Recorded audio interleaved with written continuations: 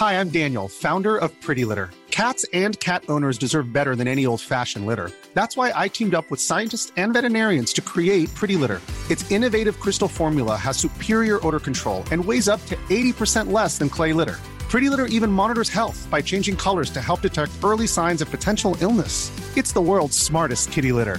Go to prettylitter.com and use code ACAST for 20% off your first order and a free cat toy. Terms and conditions apply. See site for details.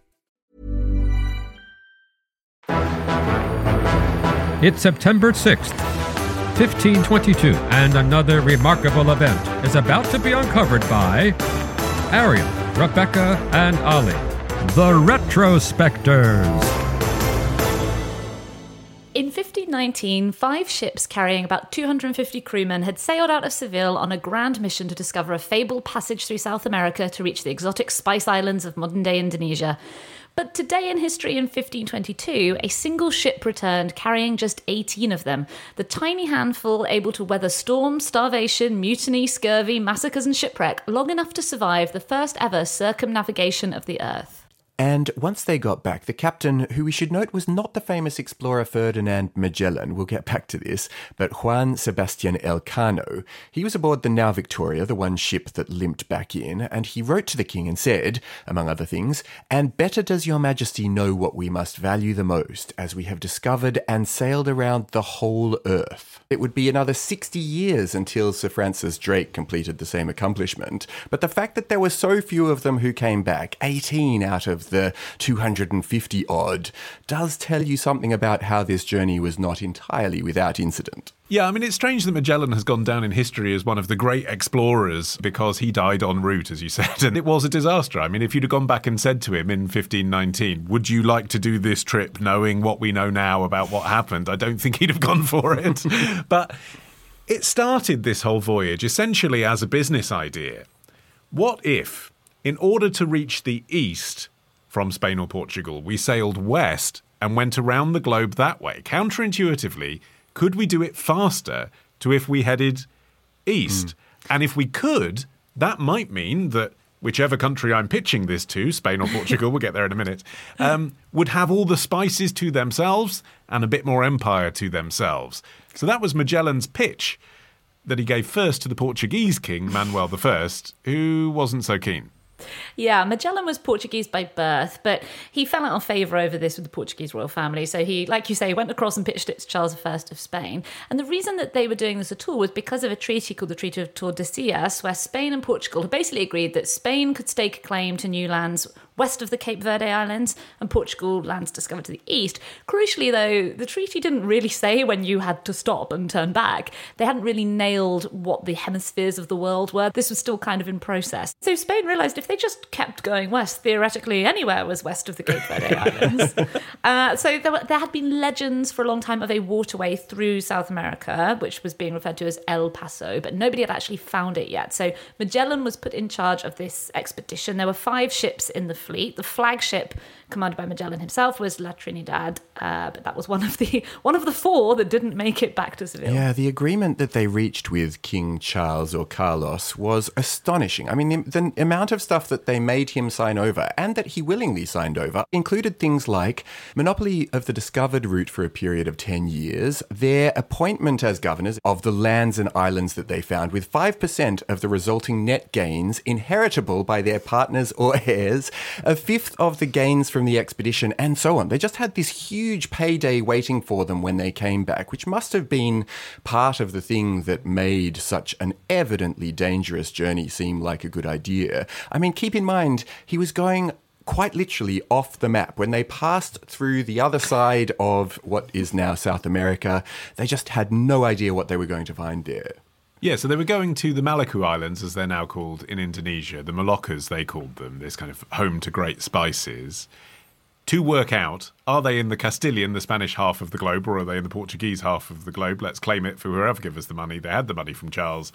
So by the time he left, Magellan had the clear brief of claiming the Moluccas for Spain. But, as you said, he was Portuguese.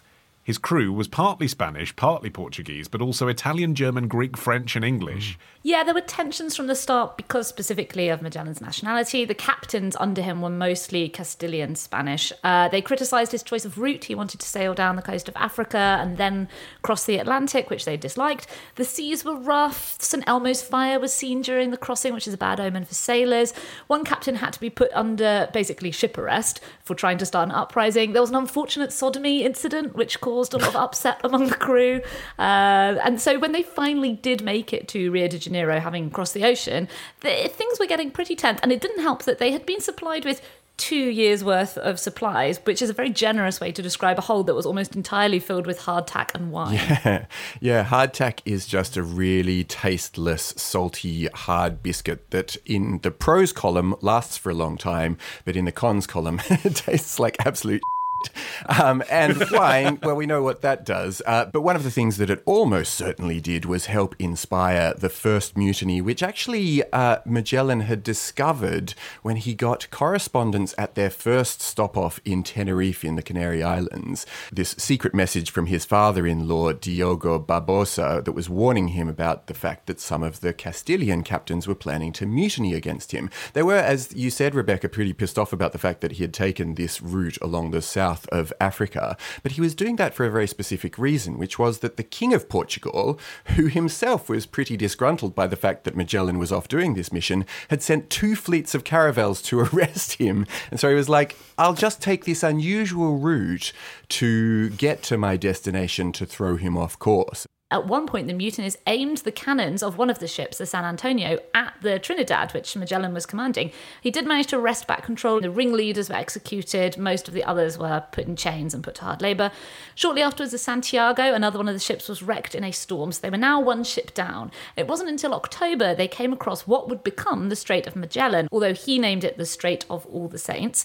This is a waterway that runs across Chile. It's very narrow in places, which made it perfectly navigable for indigenous canoes who'd been going up and down there for centuries, but very sticky for a large ship of this kind and subject to unpredictable currents. And very cold, and that only fostered the ongoing skepticism among the many sailors towards their leader who had some doubts about him in the first place, coupled with rumours regarding the many more perils that lay ahead of their journey. There was just a feeling at this time, at least among some people, that it might not be a bad idea to turn around and go home. And actually, one of the ships, the San Antonio, actually did manage to compel their captain to abandon ship, and that prompted the vessel to abruptly about-face and flee back across the Atlantic Ocean, homebound for Spain in that direction. So now you have just 3 out of the original 5 ships remaining in Magellan's fleet, and they emerged out into the Pacific Ocean. And then what could go wrong? Because they calculated in advance that it would only take 3 days to cross the Pacific. No problems there. In fact, it took more than 3 months to do that. And the reason that they'd miscalculated so dramatically was because they'd been using ancient Greek geography from 14 centuries earlier, which had overestimated the breadth of Southeast Asia. And then when map makers had tried to transliterate these ideas from 2D maps onto 3D globes, which is what Magellan had been doing because, hey, technology, everyone. And this is kind of like the equivalent of someone now doing the first ever circumnavigation of the globe in a self-driving car. Do you know what I mean? Like then, this was cutting-edge technology. I'm going to use a globe to work out how long it would take. But the map makers, the cartographers, had sort of squeezed the Pacific Ocean down. So it looked a lot smaller than it actually was. He thought, Magellan, that the space between Portugal and China sailing westwards was 130 degrees. The actual distance was 230 degrees. He had no idea that he was about to enter an ocean that covered nearly half of the Earth's total water surface. Then they got to Guam. Things didn't go great. They did manage to resupply, but it didn't take them long, as you might not be surprised to learn, to fall out with the natives. Magellan led an expedition to burn down dozens of houses, and then they had to leave there pretty quickly. They then arrived in the Philippines, where at first all seemed good. The captains were warmly received by the local Rajas, and they were treated as welcome guests. Yeah, Magellan himself was seized by a sudden surge of religious fervour and tried to bring the locals into the fold of Christianity. But as he was nearing his goal of reaching the Spice Islands, he was getting really close now, this unexpected opportunity emerged when the inhabitants of the island of Cebu sought his assistance for their battle with their rivals on Mactan Island. And Magellan decided that he was going to help them, basically driven by the belief that his advanced European weaponry would ensure a really swift victory, and didn't count on the fact that the Mactanese fought really fiercely, which led to his death as he was hit by a poisoned arrow on April 27th in 1521. Command now fell to João Lopes de Cavallo, whose first order was, let's go. They abandoned the most rickety of the three ships, the Concepcion, as they didn't have enough crew left now to man three ships. So La Victoria and La Trinidad rushed away as quickly as possible, and they did then make it to the Moluccas. It was the only place in the world that they were aware of where you could find cloves and nutmeg and mace. But they loaded up two ships. As we said, only one ship managed to find its way back. It was captured by the Portuguese on the way, who were still, by the way, hunting Magellan years later. Well, we've got good news for you guys. So that leaves one ship left, captained by this Spaniard. And even on the last leg back to Spain, even though he went, by this point, as fast as he could in the direction they knew about rather than trying anything novel, 20 men starved to death along the Atlantic coast of Africa. Another 13 were abandoned on Cape Verde. And that's how you ended up with just 18 who arrived back home on this day. I mean, one of the fascinating things about this story is that Magellan is obviously often credited as being the person who first navigated the globe, but he only did so on a technicality because he'd made a trip from Europe to present-day Malaysia eastward via the Indian Ocean. And then he did this trip, which got him to the Spice Islands in the other direction. So he actually did manage to, if you link up those trips together, he did manage to get all the way around the world. It's just that he didn't do it in a strict kind of point A to point A direction. I don't know. I mean, I walk my kids to school for 15 minutes every day. Have I done a marathon? No. Tomorrow. Wow. And the pig was just living its life quietly. It wasn't a dissident from anything. It wasn't a dissident pig. Ditch the ads and get a Sunday episode when you join Club Retrospectors. Patreon.com/retrospectors. When you make decisions for your company, you look for the no-brainers. And if you have a lot of mailing to do, Stamps.com is the ultimate no-brainer. It streamlines your processes to make your business more efficient, which makes you less busy. Mail checks, invoices, legal documents, and everything you need to keep your business running with Stamps.com. Seamlessly connect with every major marketplace and shopping cart.